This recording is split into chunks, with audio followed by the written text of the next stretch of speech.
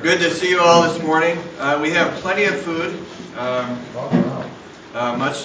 Quite a few leftovers, I think, from Sunday. But help yourself during the study to food. We'll also take a break around 10:45 or so, in case you want to eat some more, or just chat some more, perhaps. So we'll begin with a prayer, and then we'll continue with our study of the post-communion canticles. And I'll give the page numbers. I know you're all anxious to know what those are. We'll give those in just a few moments. Let us pray.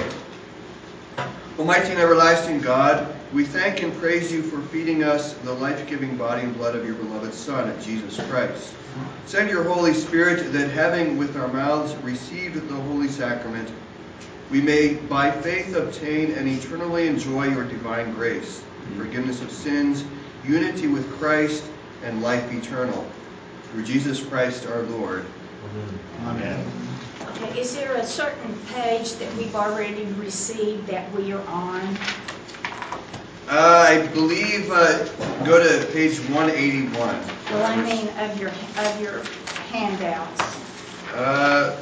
It would probably be slide 209. 209, February the 9th. Post-communion canticle, non-committus, post-communion collect. Okay. Yeah. So we didn't meet last week, of course, but the week before, I think we Hey, wait a minute, I need that book. We discussed the nunc dimittis, I think, to some degree. I think, if I'm not mistaken, we also discovered, and something that I did not know, was on page 181, the post-communion canticle, thank the Lord. There are Bible verses attached to that, but it's found in the personal edition of the Lutheran service book, and not the Pew edition. So they left them off to make it lighter. Yeah. Could you, for the fun of it, Earl, give us the Bible references for thank the Lord? Sure. For thank the Lord, on page 181, Psalm 105, verses 1 through 3, and verses 42 and 43. Okay. And 1 Chronicles 16, 8 through 10.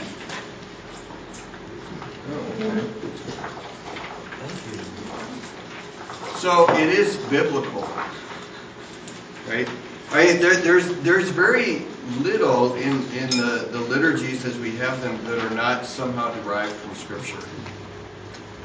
There are a few places that have scriptural references or may have scriptural allusions, but are from the early church. For example, specific prayers and the like. So thank you. So let's so one of the references was Psalm 105. Let's look at that since we have that available to us. So open your Bibles to Psalm 105.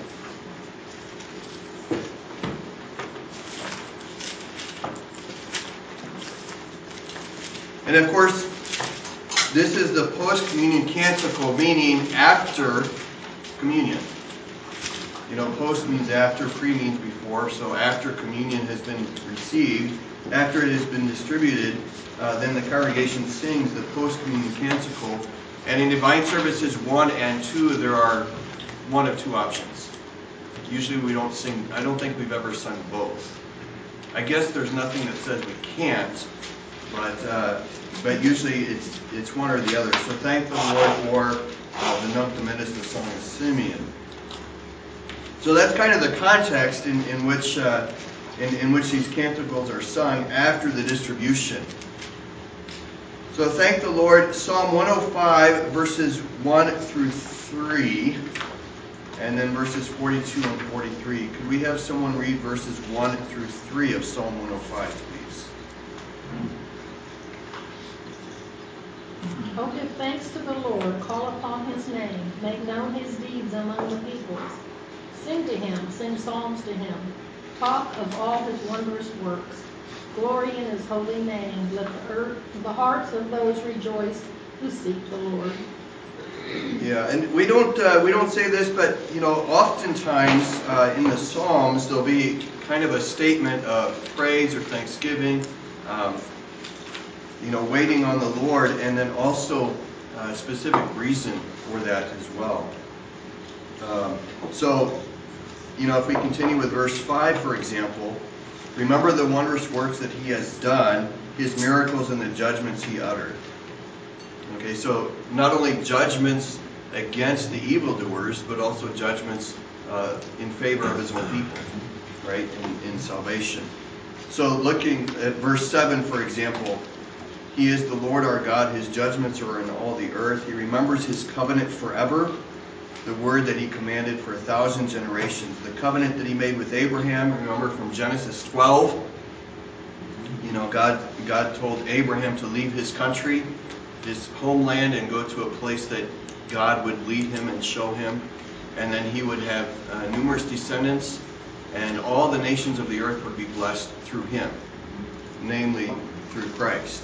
So we have these words, these really reasons for giving thanks, calling upon his name, etc., etc. Would someone read verses 42 to 43 of the same chapter, please? For he remembered his holy promise of Abraham his servant. He brought out his people with joy, the chosen one with gladness. All right, so once again, he remembered his holy promise in Abraham his servant, and brought his people out with joy. That's reason for thanksgiving right there. So, considering, for example, the redemption that the Lord gave to his people, his freeing them from slavery in Egypt, was reason for thankfulness continually and rejoicing, and yet we see the people time and time again, even just shortly thereafter, complaining and even disbelieving the promises of God. And yet, we might ask the question, was there any justification for their waywardness? Any justification for their disbelief? Any indication that God was not going to make due on his promises? And the answer, of course, is no. And yet,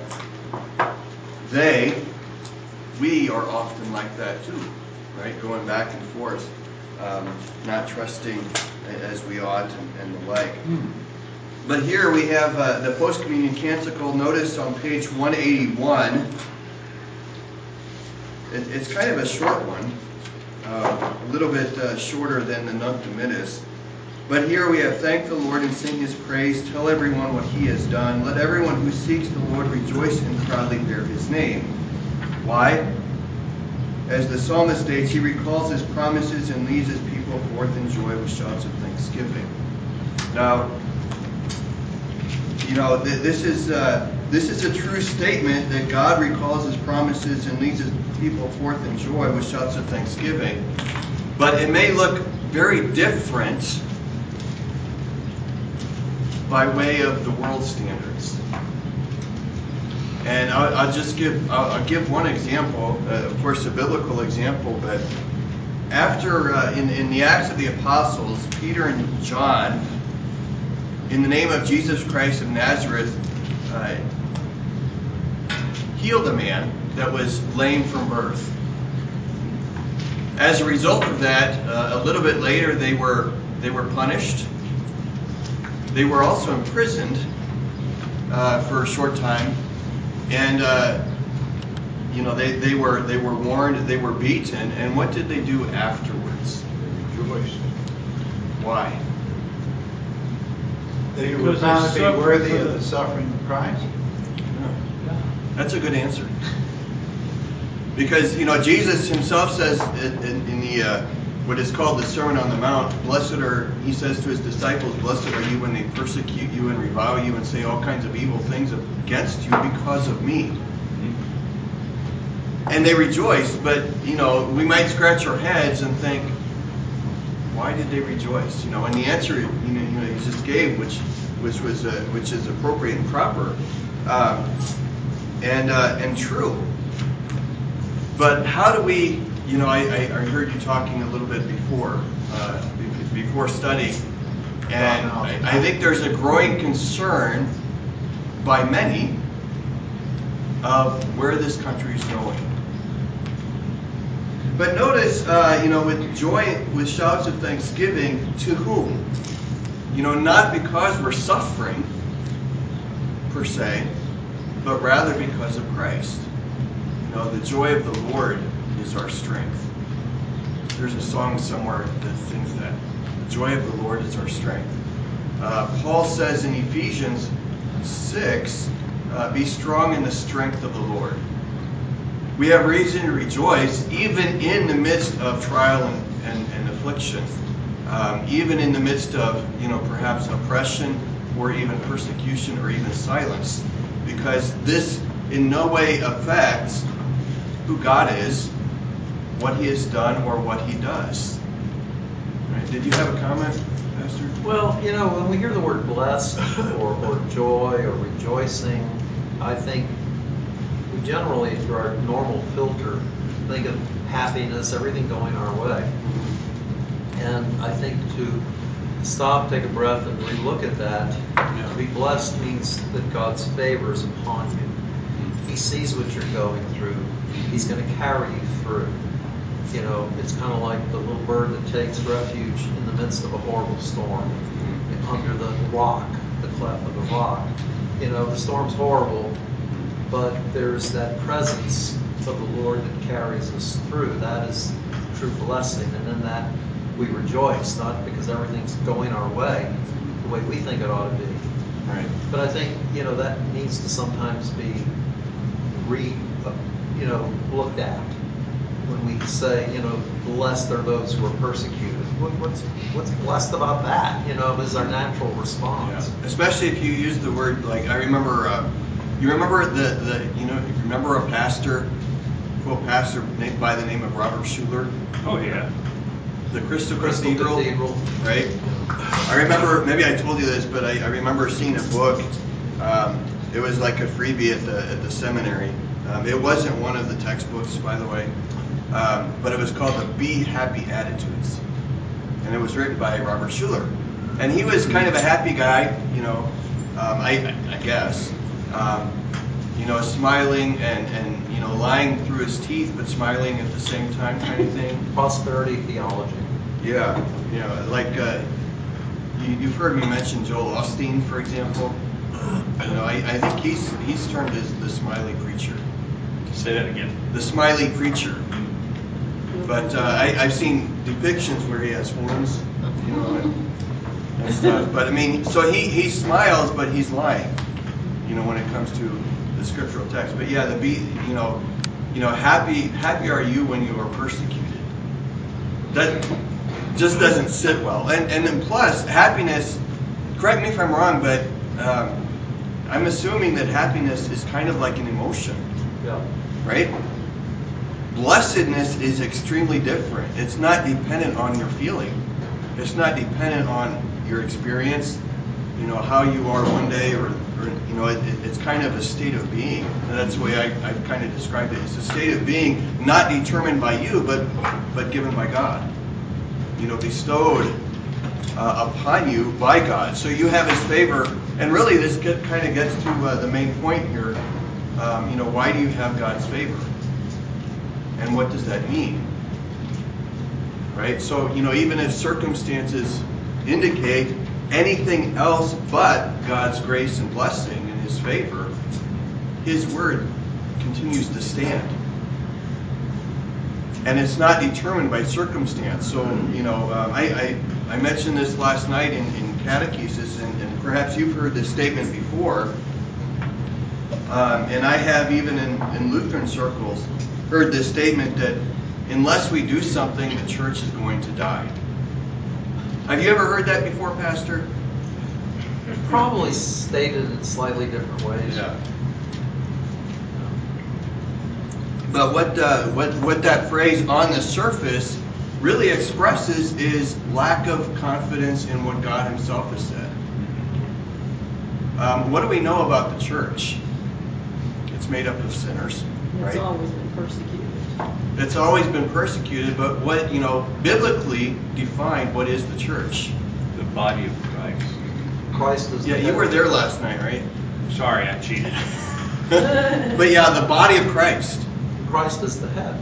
And Christ is the head, and well, we're in the midst of celebrating this season, this time of the church year called Easter. Can Jesus Christ ever die again? No. If Jesus Christ can never die again, and the church is his body, can the church ever die? Well, God said it would never die, that he would always have a remnant, and that's his plan, forever and ever, Yeah. until he ends the world. Yeah. The So it gates of doesn't hell matter. shall not prevail against it. Yeah, no matter Yeah. what we think or say. So even if you hear Lutherans saying that,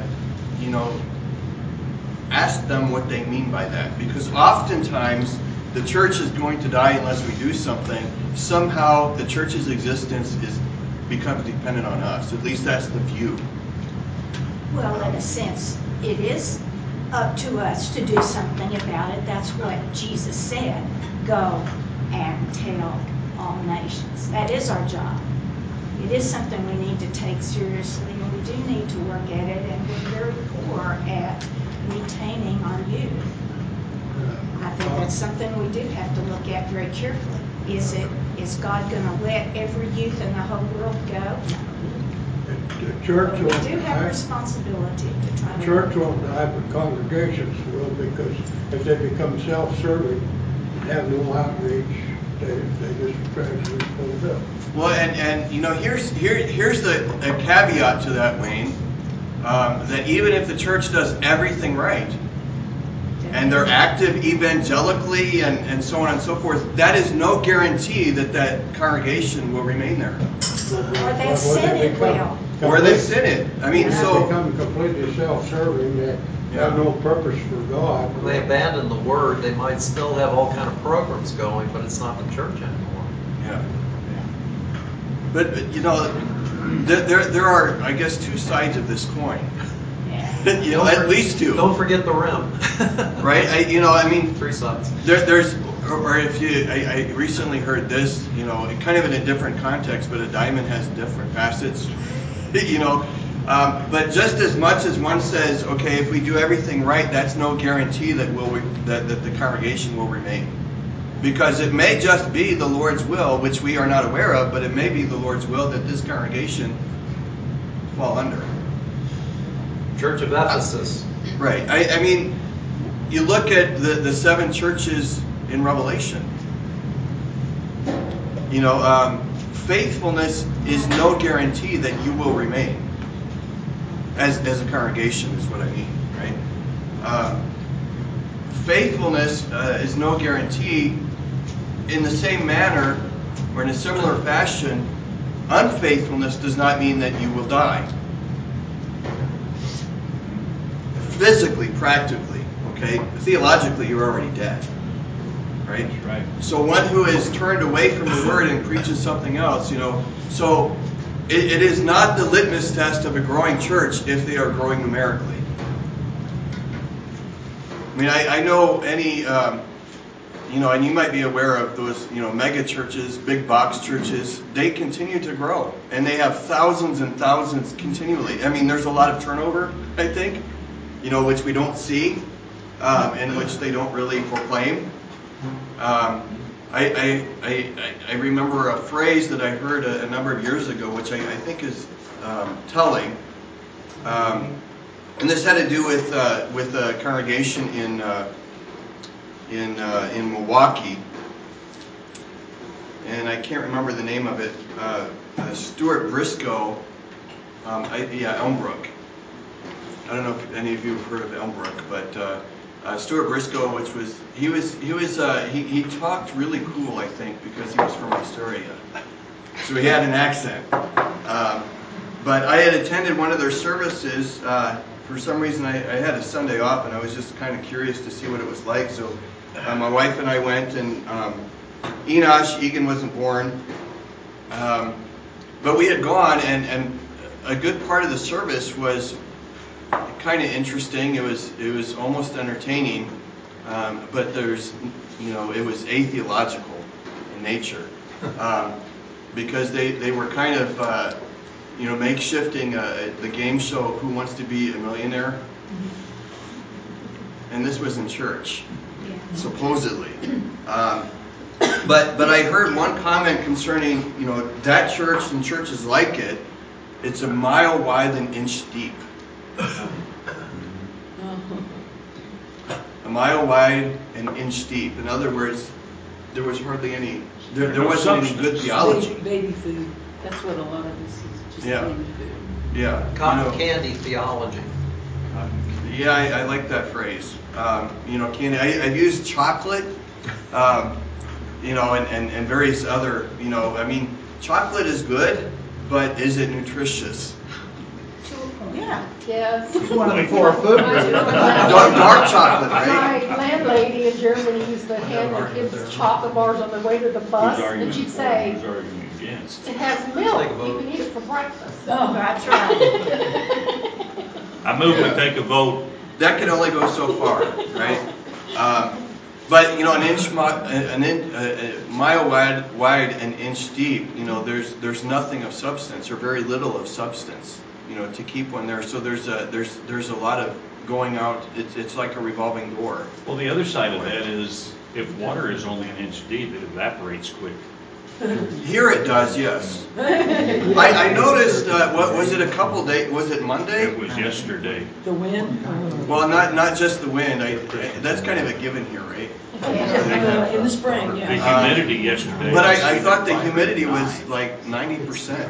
It was either 5 or 9 Well, that was yesterday. Sunday morning. It was Okay. a thick, Yeah. thick fog. It Yeah, was it was a almost fog. eerie. I Yeah, could see down yeah. the street because that air was. That doesn't always happen here. No, that was our rain. But churches like Elmbrook or Willow Creek, the Willow Creek Association, or Hillsong. You may have heard of Hillsong as a group. I think it's based out of Australia. Church. They have many daughter churches around the world, and they have thousands of members. But that's not an indication, and this is my point. That's not an indication that they are theologically and spiritually growing in a positive direction. Right? In the same way, just because a congregation has fewer and fewer members for various reasons, that doesn't mean they're doing anything wrong either.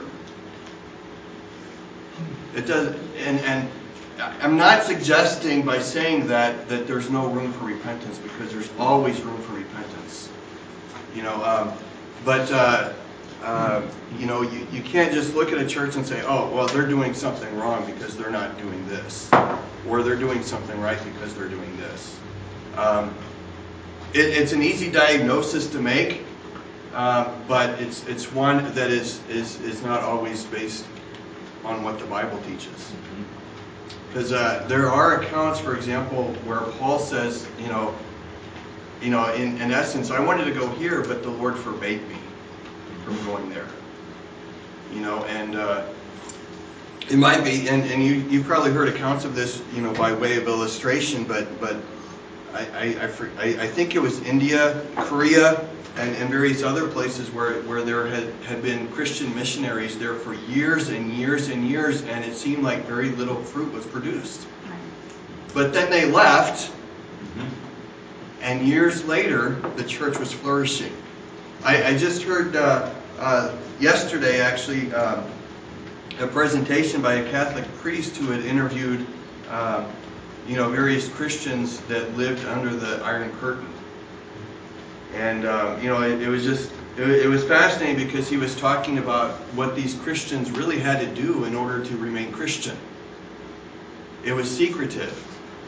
The parents, how do you teach your kids Christianity? You can't go to church publicly, for example.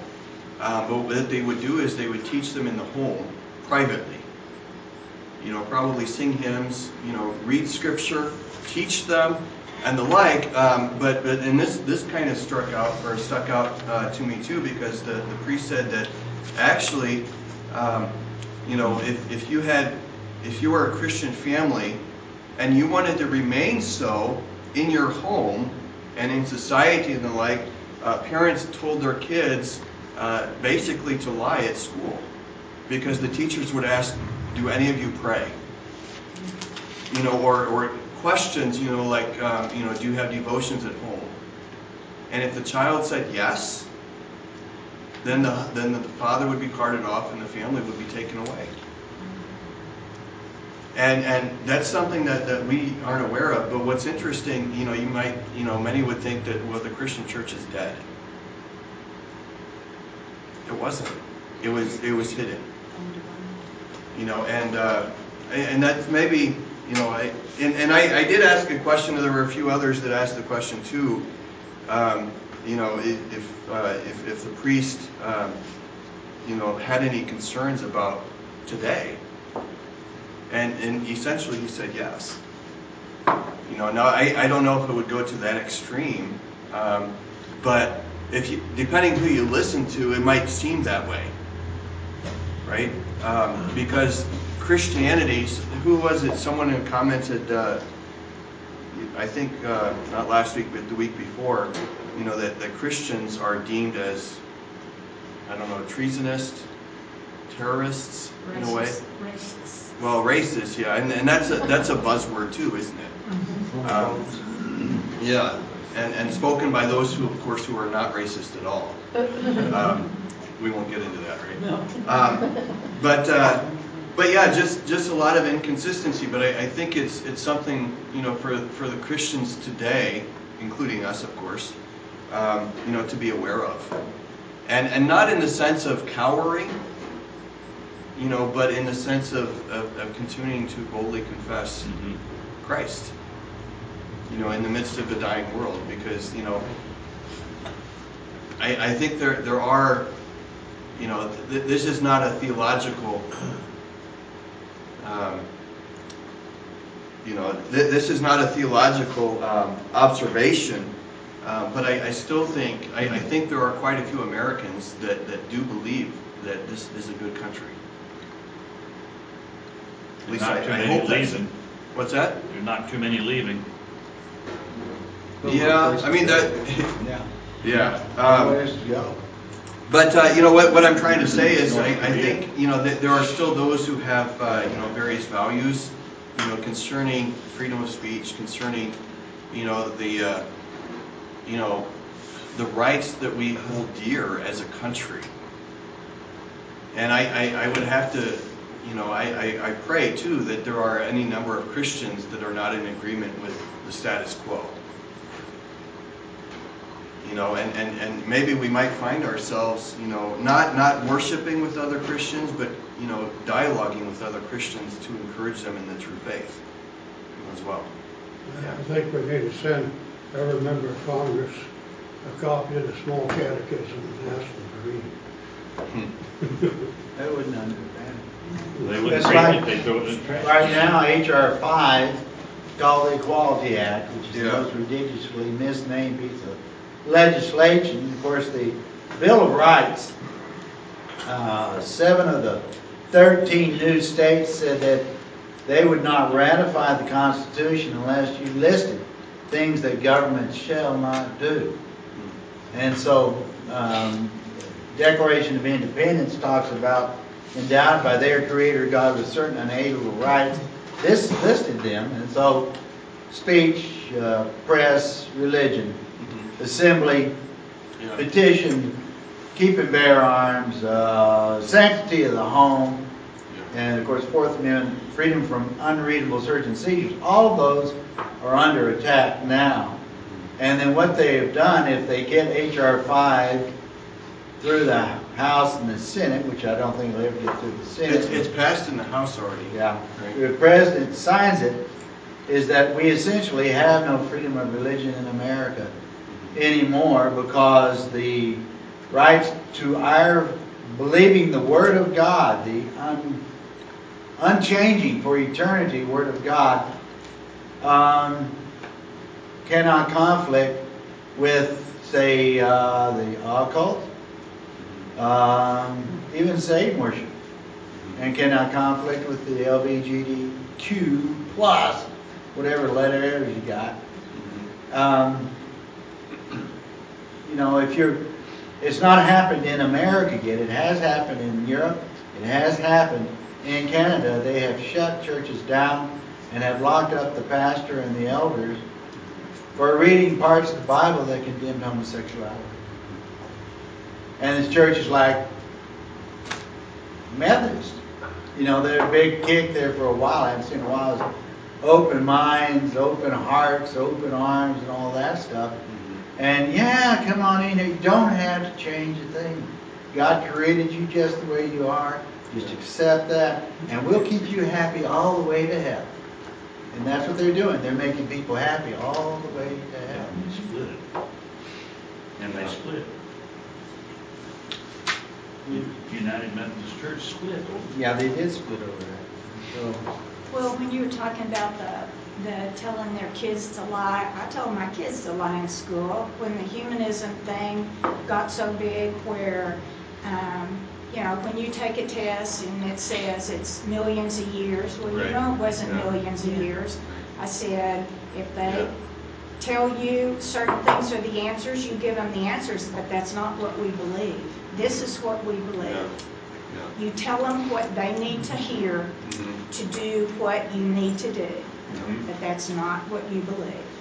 I had a little story. I had a professor in college who was actually United Methodist, and it was a world religion class. And she got very little right. I think I still have the textbook, but it was very insightful. She was kind of anti-Christian. She kind of promoted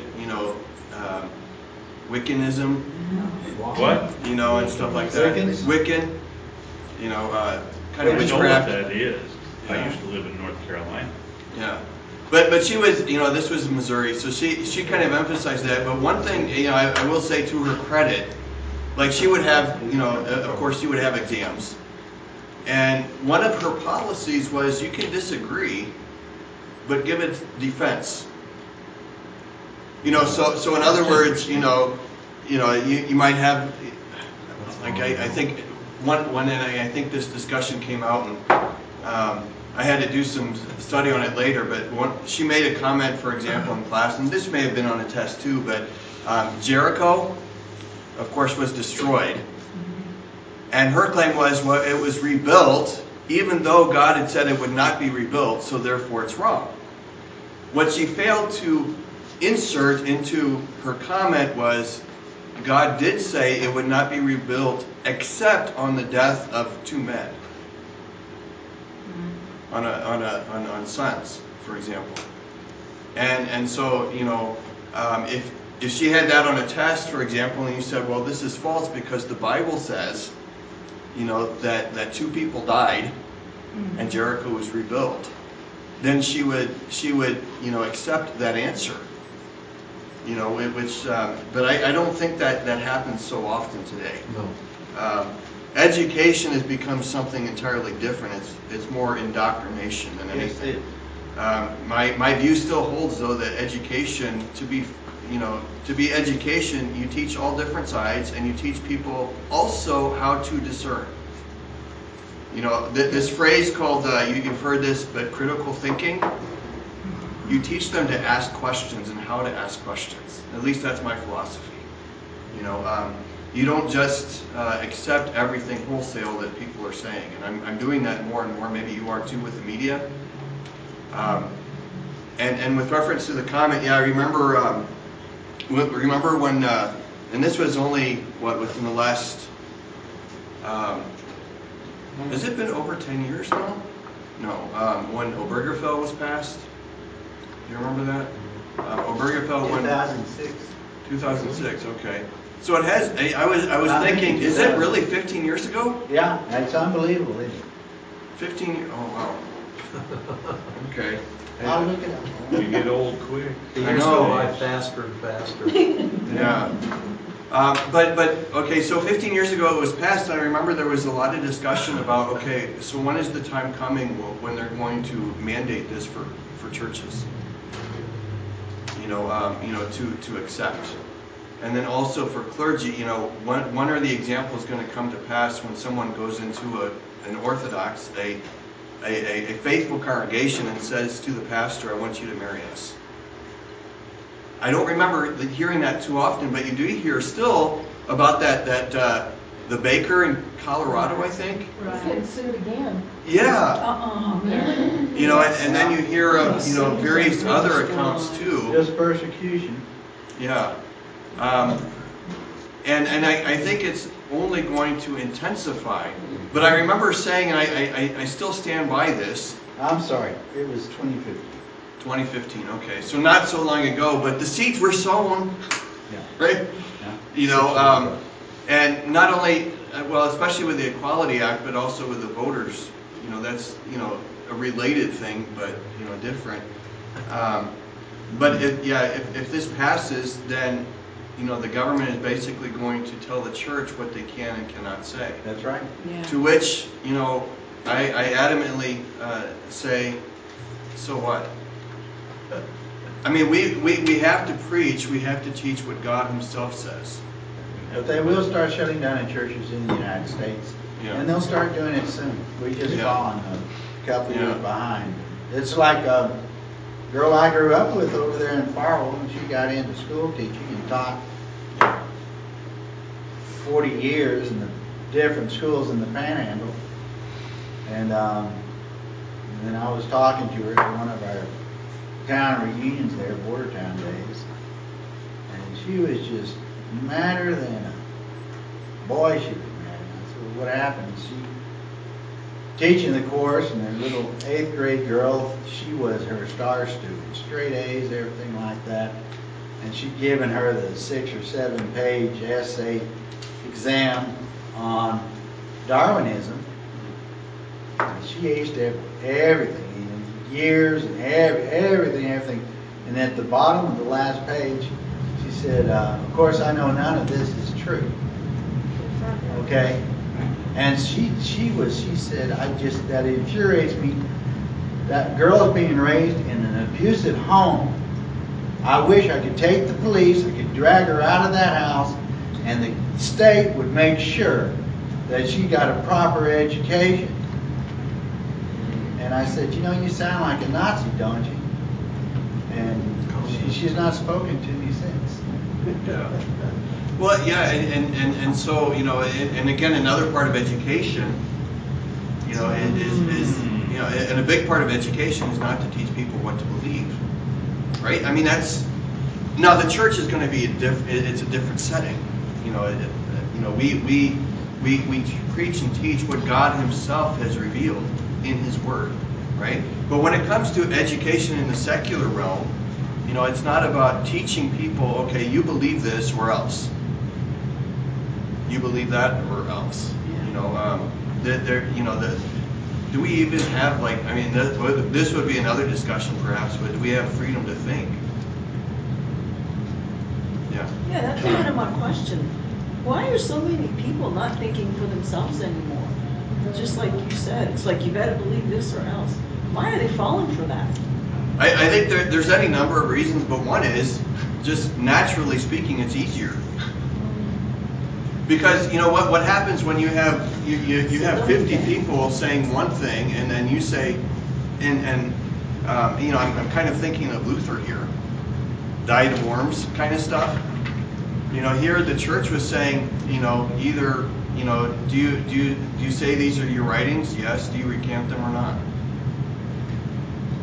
Do you agree with like everyone else, or do you kind of stand by yourself? I think that's there's different words for it. The one I'm thinking of is kind of a groupthink, mob mentality, kind of thing. Yeah. You kind of just go with the flow. It's easier to do that rather than just to kind of stand back and say, hey, wait a minute, something is not right here.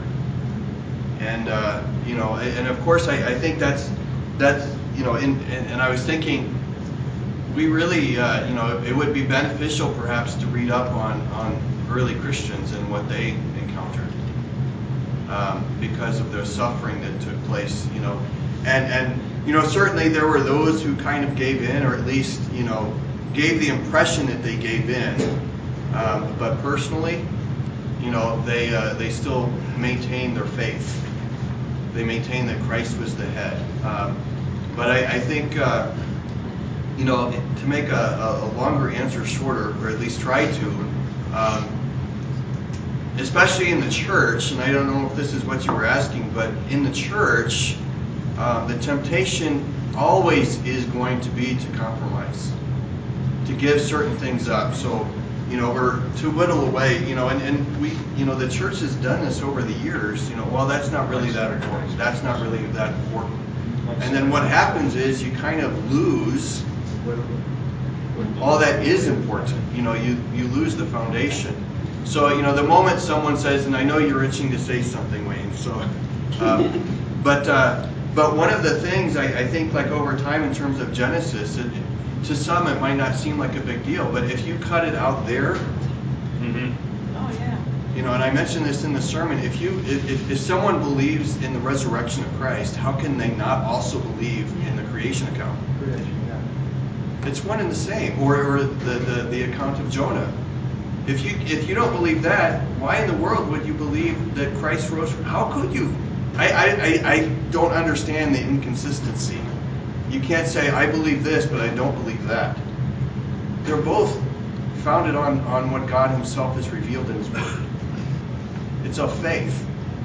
And we don't... I've had guys who claim to be Christians. They said, well, we just don't know what God defined as a day, and a day to him, could have been 2.5 million years. And so what you're telling me is then we had millions and millions of years of pain and death on this planet before God created man and woman, which is not what the Bible says. Right. And they just, well, you've got to be open-minded about this. I said, I got to believe the Word of God. So then you got to be open-minded about Christ too, and say that he did not die to save us from our sins, because if sin existed before, the fall, we run into all these kind of problems, and then there's no, dare I say, systematic theology going on. It's kind of pick and choose. Well, they try to get self-righteous. They said, well, I believe that it has to have been over a period of 14 billion years, because otherwise you're calling our Creator God a liar. I said, how am I doing that? Because you're telling me that he created a strata of the earth and fully developed forest in the twinkling of an eye, which he was lying to the people who would come, who would assume that this tree was at least 40 years old, and it was the day before yesterday. And so you're telling me that Christ is a liar. It's not telling you that at all. But that's the argument they use. That's an extraction, right? I mean, that's... Yeah. Well, they needed to extract their head, but I didn't go into that. Yeah, but, okay. Wayne, and then Greg.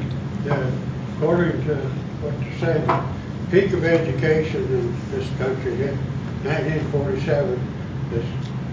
High school graduates had a better education than the college graduates today. You right about that? And the reason was at the end of World War II, the farmers, a lot of the small farmers went out of business.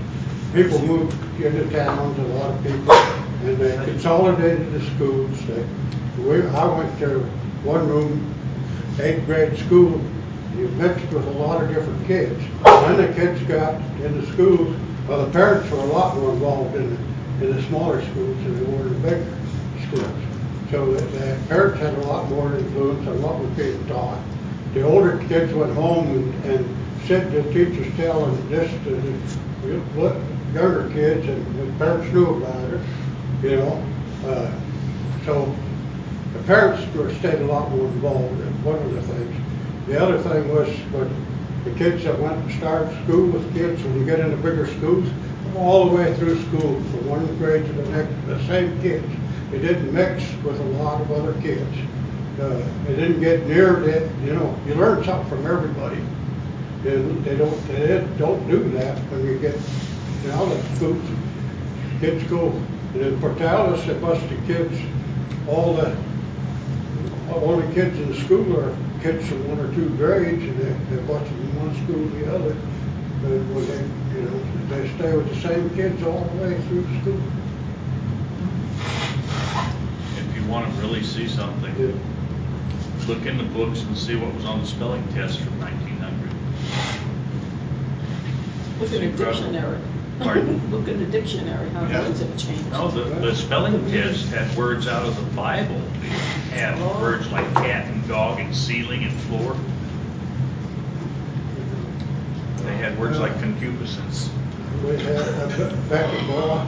I got that once, but the penicillin cleared it up.